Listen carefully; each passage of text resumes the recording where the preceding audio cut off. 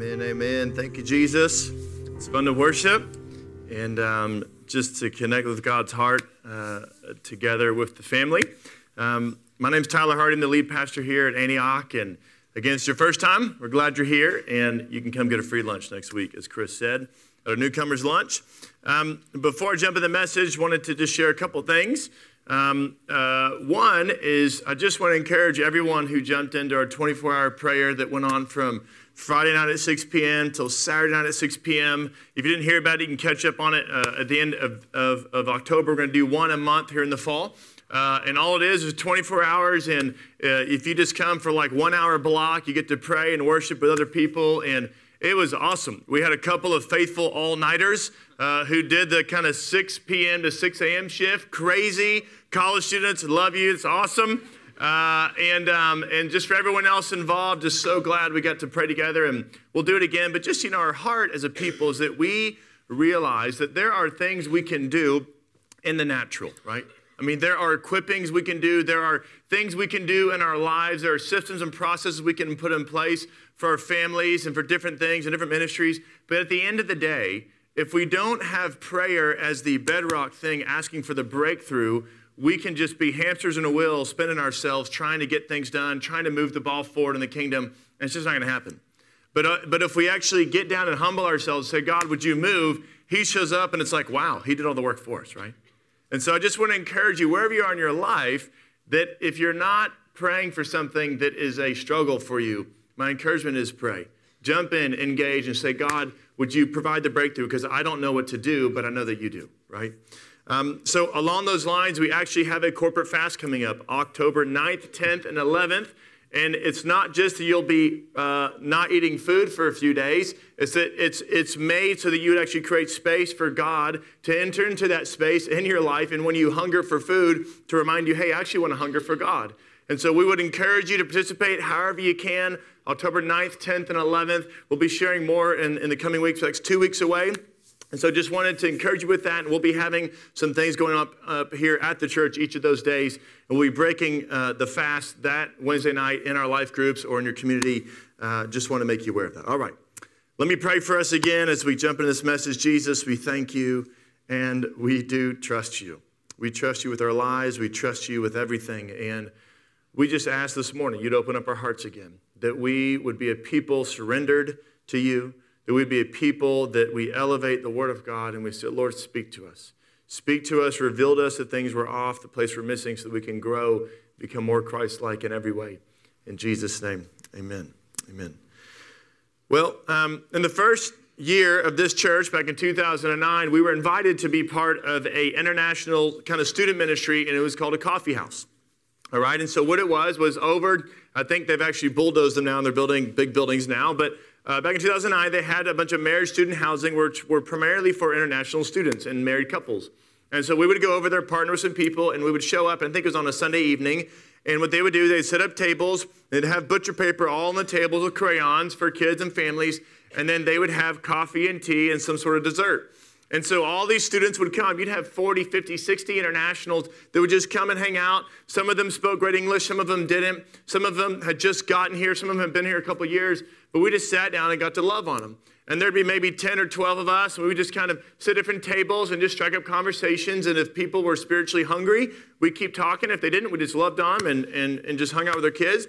And so I remember sitting down one time, and I'm sitting down talking to this man who's from China, and we were talking, and I started talking about Jesus, and just said, hey, what do you know about Jesus? I don't know a whole lot.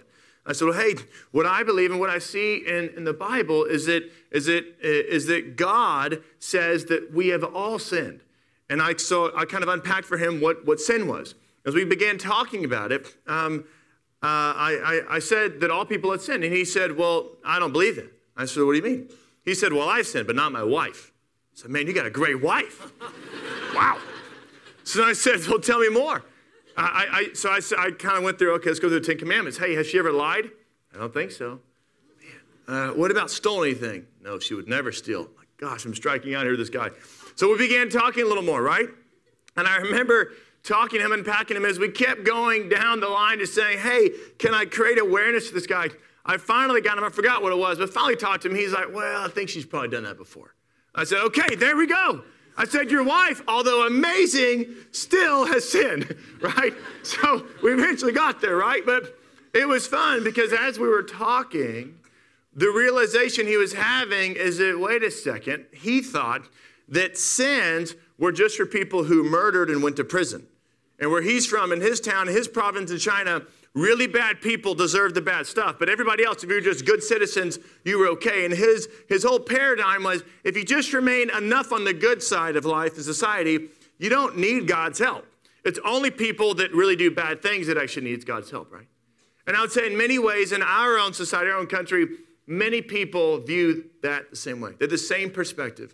Well, I'm not really bad. I'm not a drug addict. I'm not a killer. I'm not a thief. I mean, I just told a few lies. I mean, I just got angry a few times. That's no big deal, right? But we tend to think that, hey, there are two camps, and actually God says, I'm actually going to put you all in the same camp. You're all in the sinner's camp. Congratulations, right? That's who we are. And so we have to remember and ask ourselves, okay, if we all have sin, which is what we believe, what do we do with that, right? And so understanding that you have this good people, bad people concept. Well, in Romans 3:9 through 10, it says this, what then? Are we Jews any better off? No, not at all. For we have already charged that all, both Jews and Greeks, are under sin. As it is written, none is righteous, no, not one. None is righteous, no, not one. He just says, Paul's writing this letter back to believers in Rome, and he's saying, hey, nobody's righteous. It doesn't matter what your family background is. It doesn't matter your upbringing. It doesn't matter what you've done, where you've been. Everybody has sinned, and therefore puts us all in the same playing field. Now, let's just do this calculation for a moment for all you mathematicians in the room, all right? See if you can track with me here. Let's just say that the average span of life for someone to live would be 80 years. Let's say you live a full, long, energetic 80 years, right? So if we go with this idea that everyone sinned, let's just go on the conservative side and say that everybody sins one time a day. Just once, right? I know most of you are probably in that category, right? But just one a day. One outburst, one thought, oh, I don't like that guy. One road rage moment, right? One lie, well, that wasn't really the story. The fish was actually this big. I mean, just go down the line, right? Let's just say that everyone in this room, we're all pretty good people, just one sin a day, all right? Times that by 365 days, by 80 years. Therefore, the minimum probably in your lifetime you will sin will be 29,200 times. All right, so that's the minimum.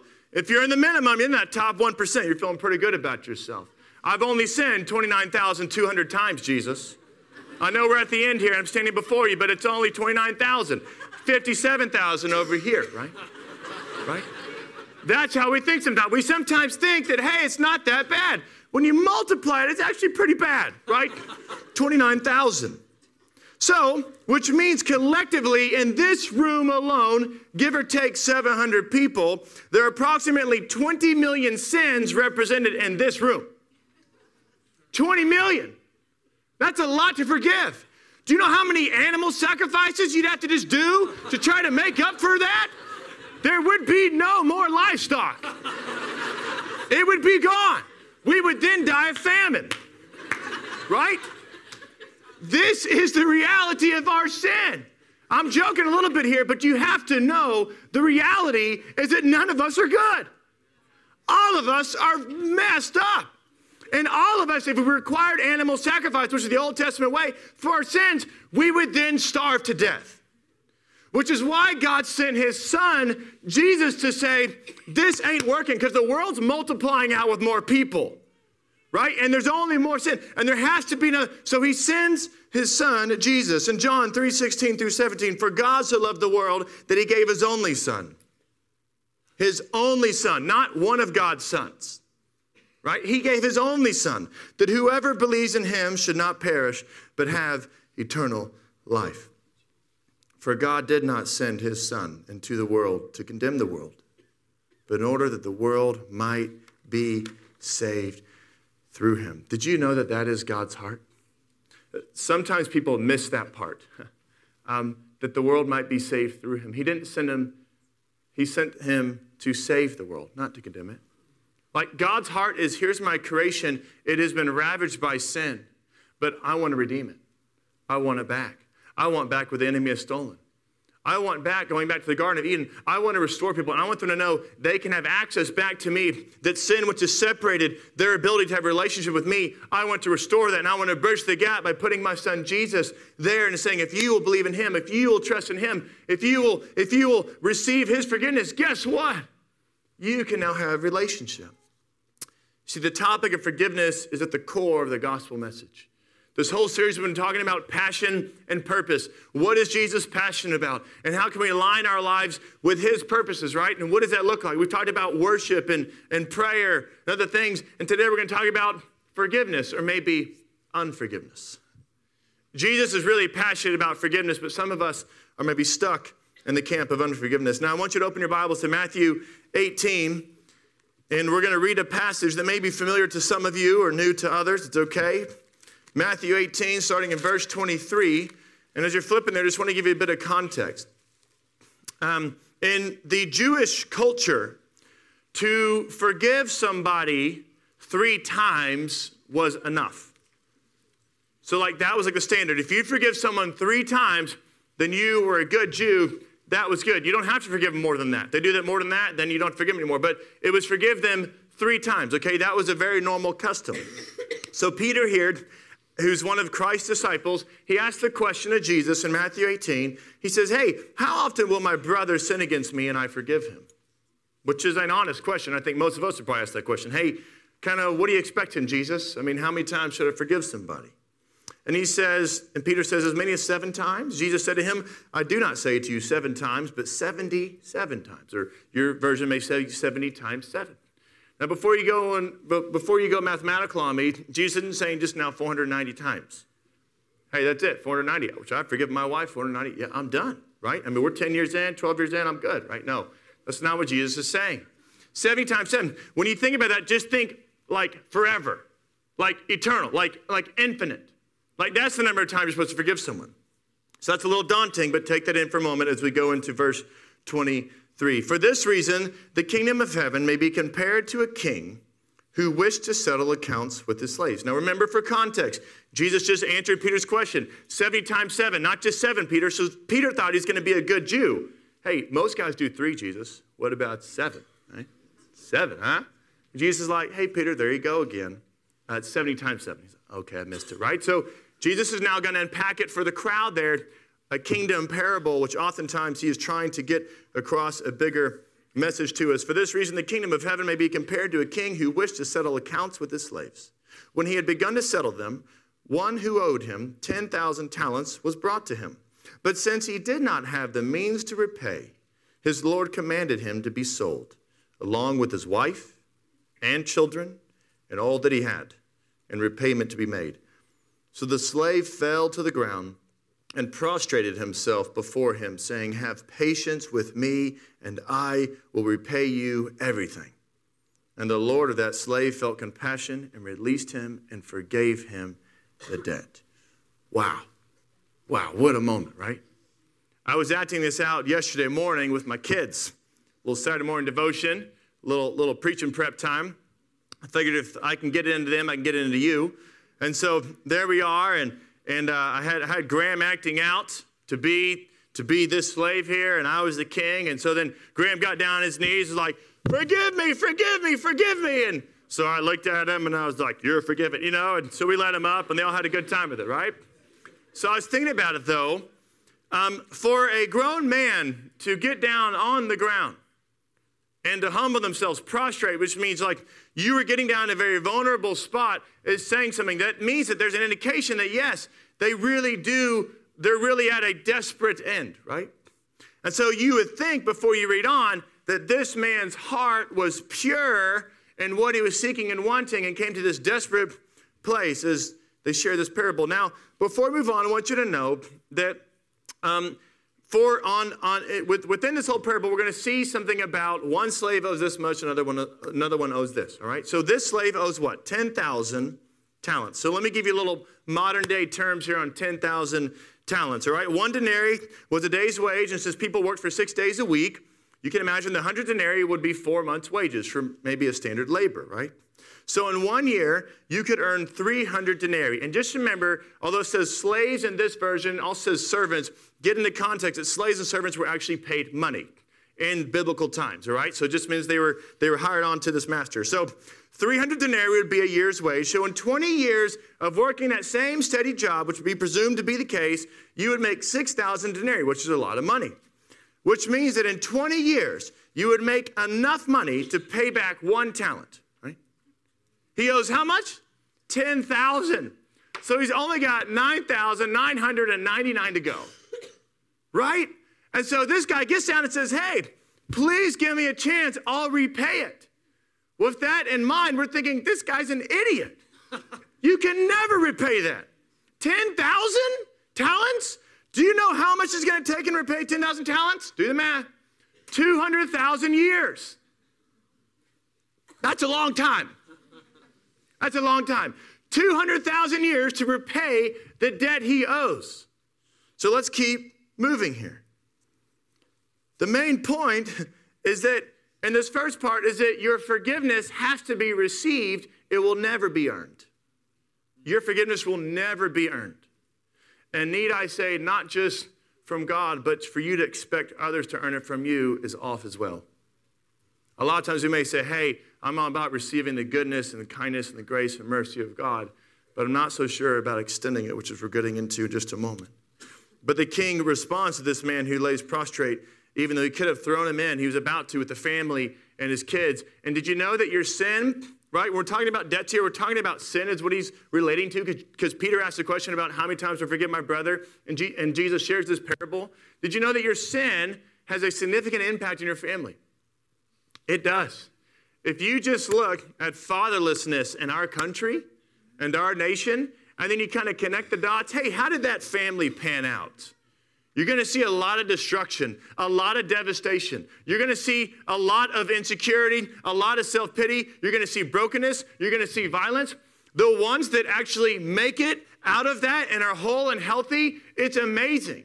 It's a borderline miracle because God designed the family to be a dad and a mom raising children and doing it together in humility. And so when one man sins and goes off, or a mom sins and goes off, when they do that, they leave the family on their own. Let me just say, it's not just in the big things, it's the little things. Ashley and I, we had Ethan, he was a couple years old, and began talking. And he had a real stuttering problem at the time. He was 2 or 3 years old.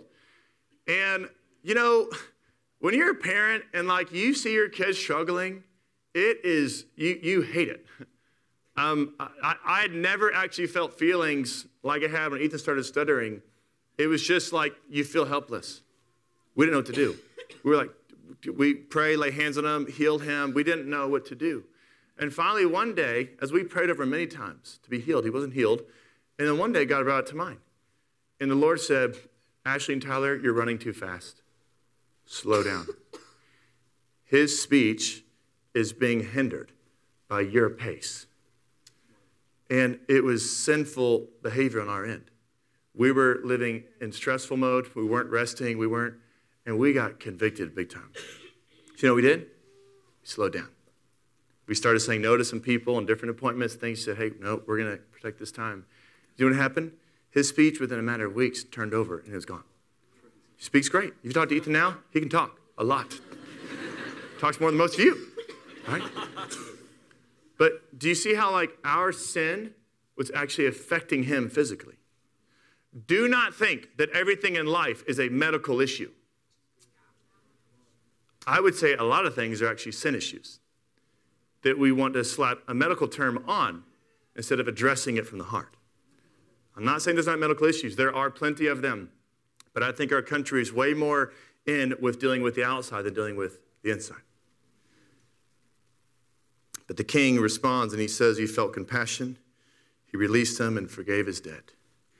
You know, many times in the Gospels when Jesus was moved to heal someone physically, it says he's moved by compassion. He saw them, had compassion for them, and healed them. And it says he healed the whole village, you know.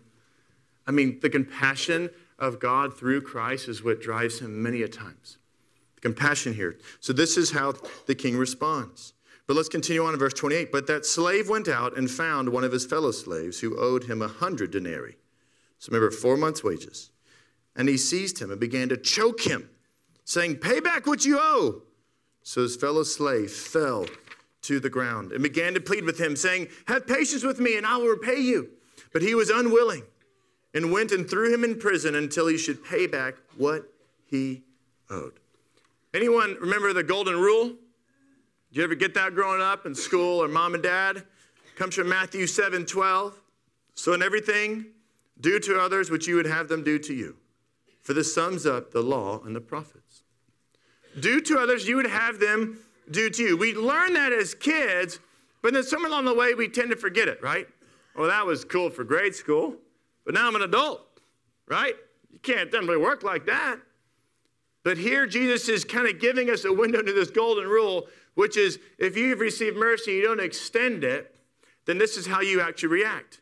This is how you respond. Have you ever gotten pulled over for a speeding ticket or for speeding, and you're sitting there and you're like, Lord Jesus, help me. I didn't mean it. I don't know, that billboard or the birds or that hawk just came and I got that rat and it was so cool to watch it. Or that person, I was just jamming out. I was worshiping. Well, how can I get a speeding ticket when I'm worshiping? This is not right. You know you are.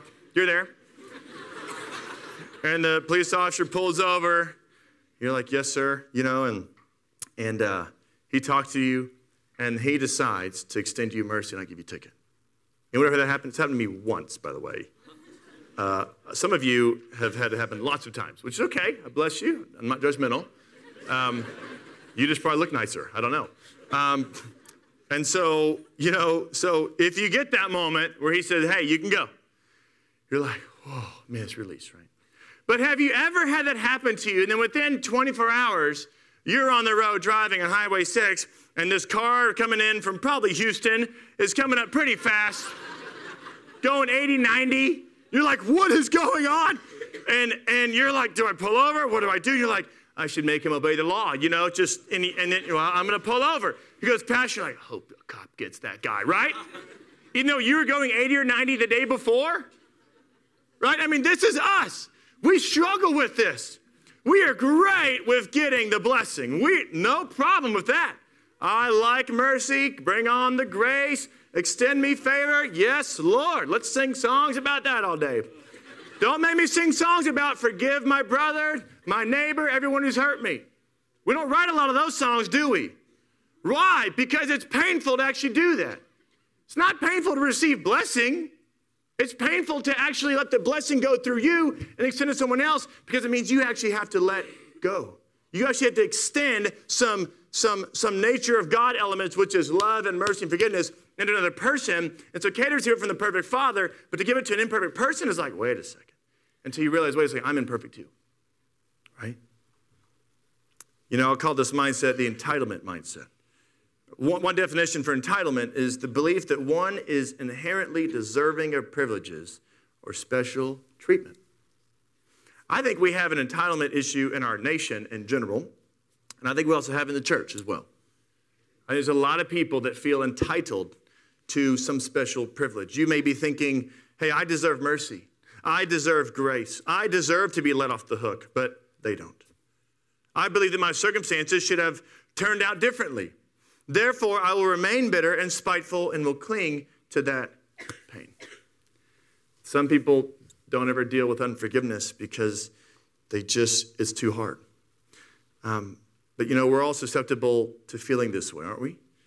I want you to think of a time you were at a restaurant and someone embarrassed you, right? So think about mom or dad, potentially, a brother or sister, a friend. And when I mean embarrassing, you're not like, hey, it's their birthday, not that. What I mean is like, let's say that it's your dad and he orders the hamburger and he doesn't like tomatoes and it comes with tomatoes. And he gets the hamburger. He's like, hey, I said no tomatoes. What's your problem, right? That guy. You're like, Dad, what are you doing, Or maybe you've been waiting for a table, waiting for 10 minutes. It's a long time for some people. You've been waiting. Hey, they said it was going to be 5 minutes, and now it's 10. Was this hostess lying to us? Hey, hostess, I need to see your manager. You said 5, it's been 10, right? Like, if that's your mom, you're thinking, Mom, what are you doing? Can we leave, right? I mean, this happens to every teenager. At some point, you just get embarrassed by mom and dad, somewhere along the way, right? I was talking to someone a few years ago, a waiter in town, and I said, hey, what's like the most hectic and hardest meal time of the week? Do you know what he said? Sunday lunch. We got any waiters, waitresses in the room? Ever been one? Is Sunday lunch tough? Why is Sunday lunch tough? Everybody had the day off. Work isn't stressing you out, is it? You got to play games, watch football, sleep in. What's the problem with Sunday lunch? Oh, it's the church people coming to lunch. And they're hungry. But wait a second. Didn't we just leave and worship God? And read the Bible and pray for people and help kids and say welcome to Antioch with a big smile? Didn't we just do that? Oh, wait a second. Chipotle. Hey, where's my burrito, bro? Right? And this is how we respond to people. We are just like the wicked slave. That is us. Do you know why I know that? Because people would never label the church as hypocrites if we weren't them. They give us labels because we deserve them. I'm not talking about every single person in the room. You know where you are in your heart with God. But if you walk out of a life group to only go home and just to get ticked off and angry at your roommates for leaving a cup out, there's a problem there. If you receive forgiveness from God up here on a Sunday morning, there's something, a breakthrough happens, and then you go back to your dorm, and all of a sudden, your roommate, you want to send them forgiveness. That's a problem. I would argue that we're getting stuck on unforgiveness. So let's continue on here in this passage, verse 31. So when his fellow slaves saw what had happened, they were deeply grieved and came and reported to their Lord all that had happened. Then summoning him, the wicked servant here, his Lord said to him, you wicked slave, I forgave you all that debt because you pleaded with me. Should you not also have had mercy on your fellow slave in the same way that I had mercy on you? And his Lord, moved with anger, handed him over to the torturers until he should repay all that was owed him. My heavenly Father will also do the same to you, if each of you does not forgive his brother from your heart. Now, this part of the story gets a little real. You can read it 10 times and read different interpretations, but I like to read things kind of black and white. And it's pretty clear that if we don't extend the same kind of mercy that God extended to us, and the real question is, did we actually ever receive mercy? Did you actually really receive forgiveness? Did you actually realize and understand in a moment that, yes, God has forgiven me of my 10,000 talents, of my 200,000 years of wages, and all my sin, and my 29,200 sins? God's forgiven me of that. He's really forgiven me. Because the Bible says, he who's been forgiven much loves much. He who's been forgiven little loves little. Right? There's a tethering concept here, right? Which he says, my heavenly Father will also do the same to you if each of you does not forgive his brother from your heart. These are the words of Jesus, and he knows his Father pretty well. And what he's saying, if you don't extend mercy, I'm not so sure you've actually ever received it. And remember, this whole parable started off with a king came to settle accounts. He came to settle accounts with his people. There is a day of settling accounts with each of us. One day, we will have to settle accounts with Jesus. We will stand before him and the Father and say either, I know you or I don't know you. You've either received forgiveness or you haven't. But that day is too late to make a decision. It's already the life you've lived. Someone else's forgiveness must be given to them. You receive forgiveness, but in order for forgiveness to keep flowing, you have to give it. You have to give it. You have to distribute it. It is a choice.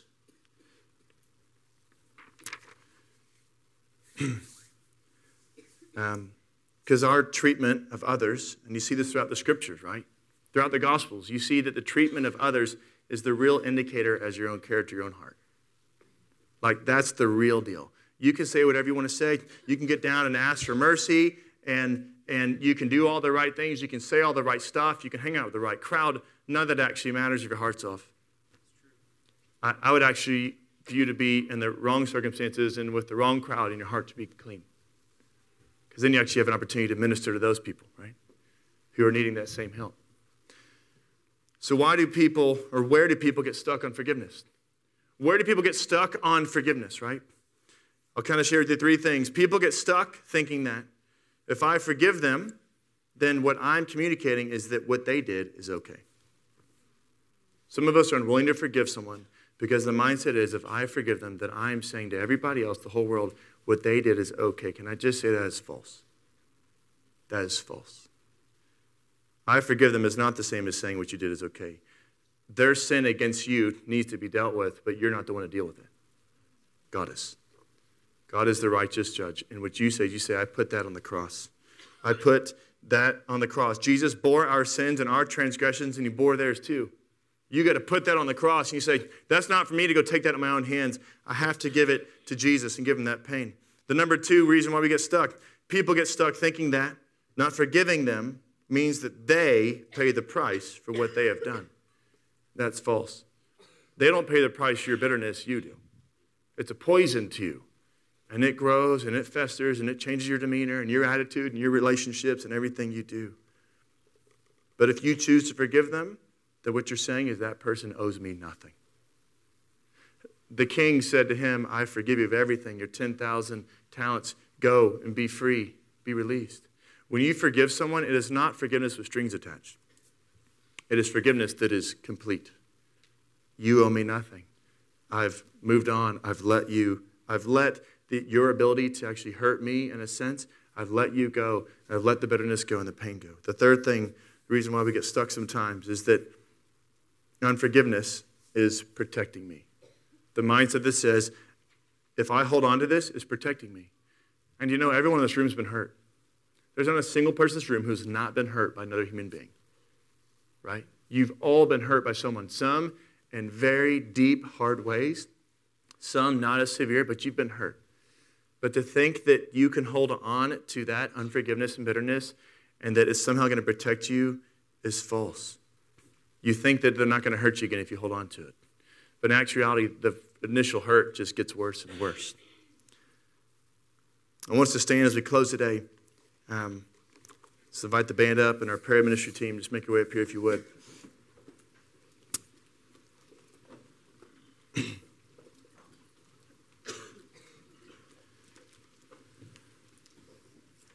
Someone said to me this last week, they said, the root of unforgiveness, there's a really dark side to it that we don't often talk about.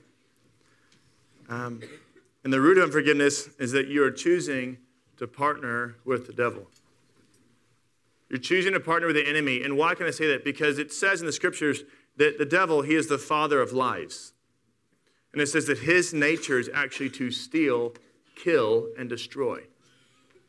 And I've never seen a positive result from unforgiveness. I've only seen unforgiveness hurt. I've only seen unforgiveness cause destruction.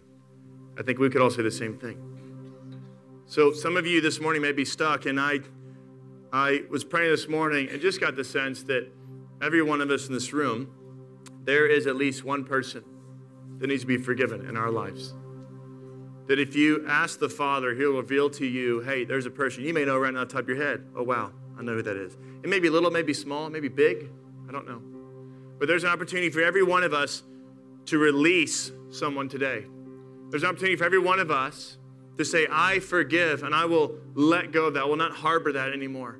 What if this morning over 700 people got released from your unforgiveness?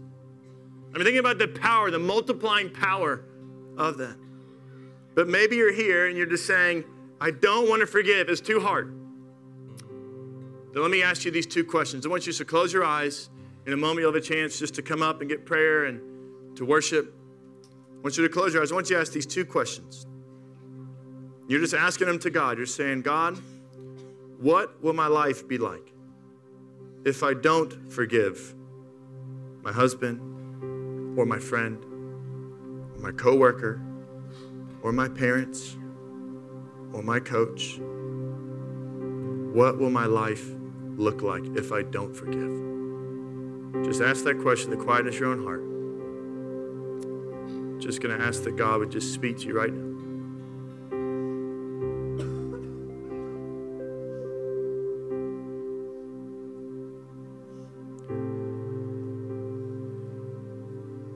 Usually when people ask that question, God speaks and he says he'll give people pictures of like darkness or being in chains or walking down dark alleys or people being beat up, because God doesn't partner with unforgiveness. But I want you to ask the second question. If the first one looks a little bleak, the second question may give you hope. Ask God, Father, what would my life look like if I do forgive them? What would my life look like, God, if I do forgive this person? I want you to think about the person that God's highlighting for you to forgive this morning. What will it look like if I actually forgive them, if I actually let them off the hook and allow you to deal with them, God?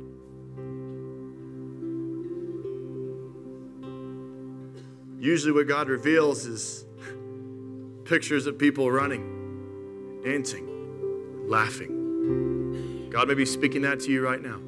May just be sensing freedom and some joy and some hope being restored to your life.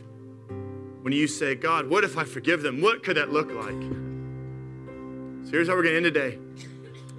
If you're here this morning, you need help, just breakthrough on forgiving someone. These guys are up here just to partner with you.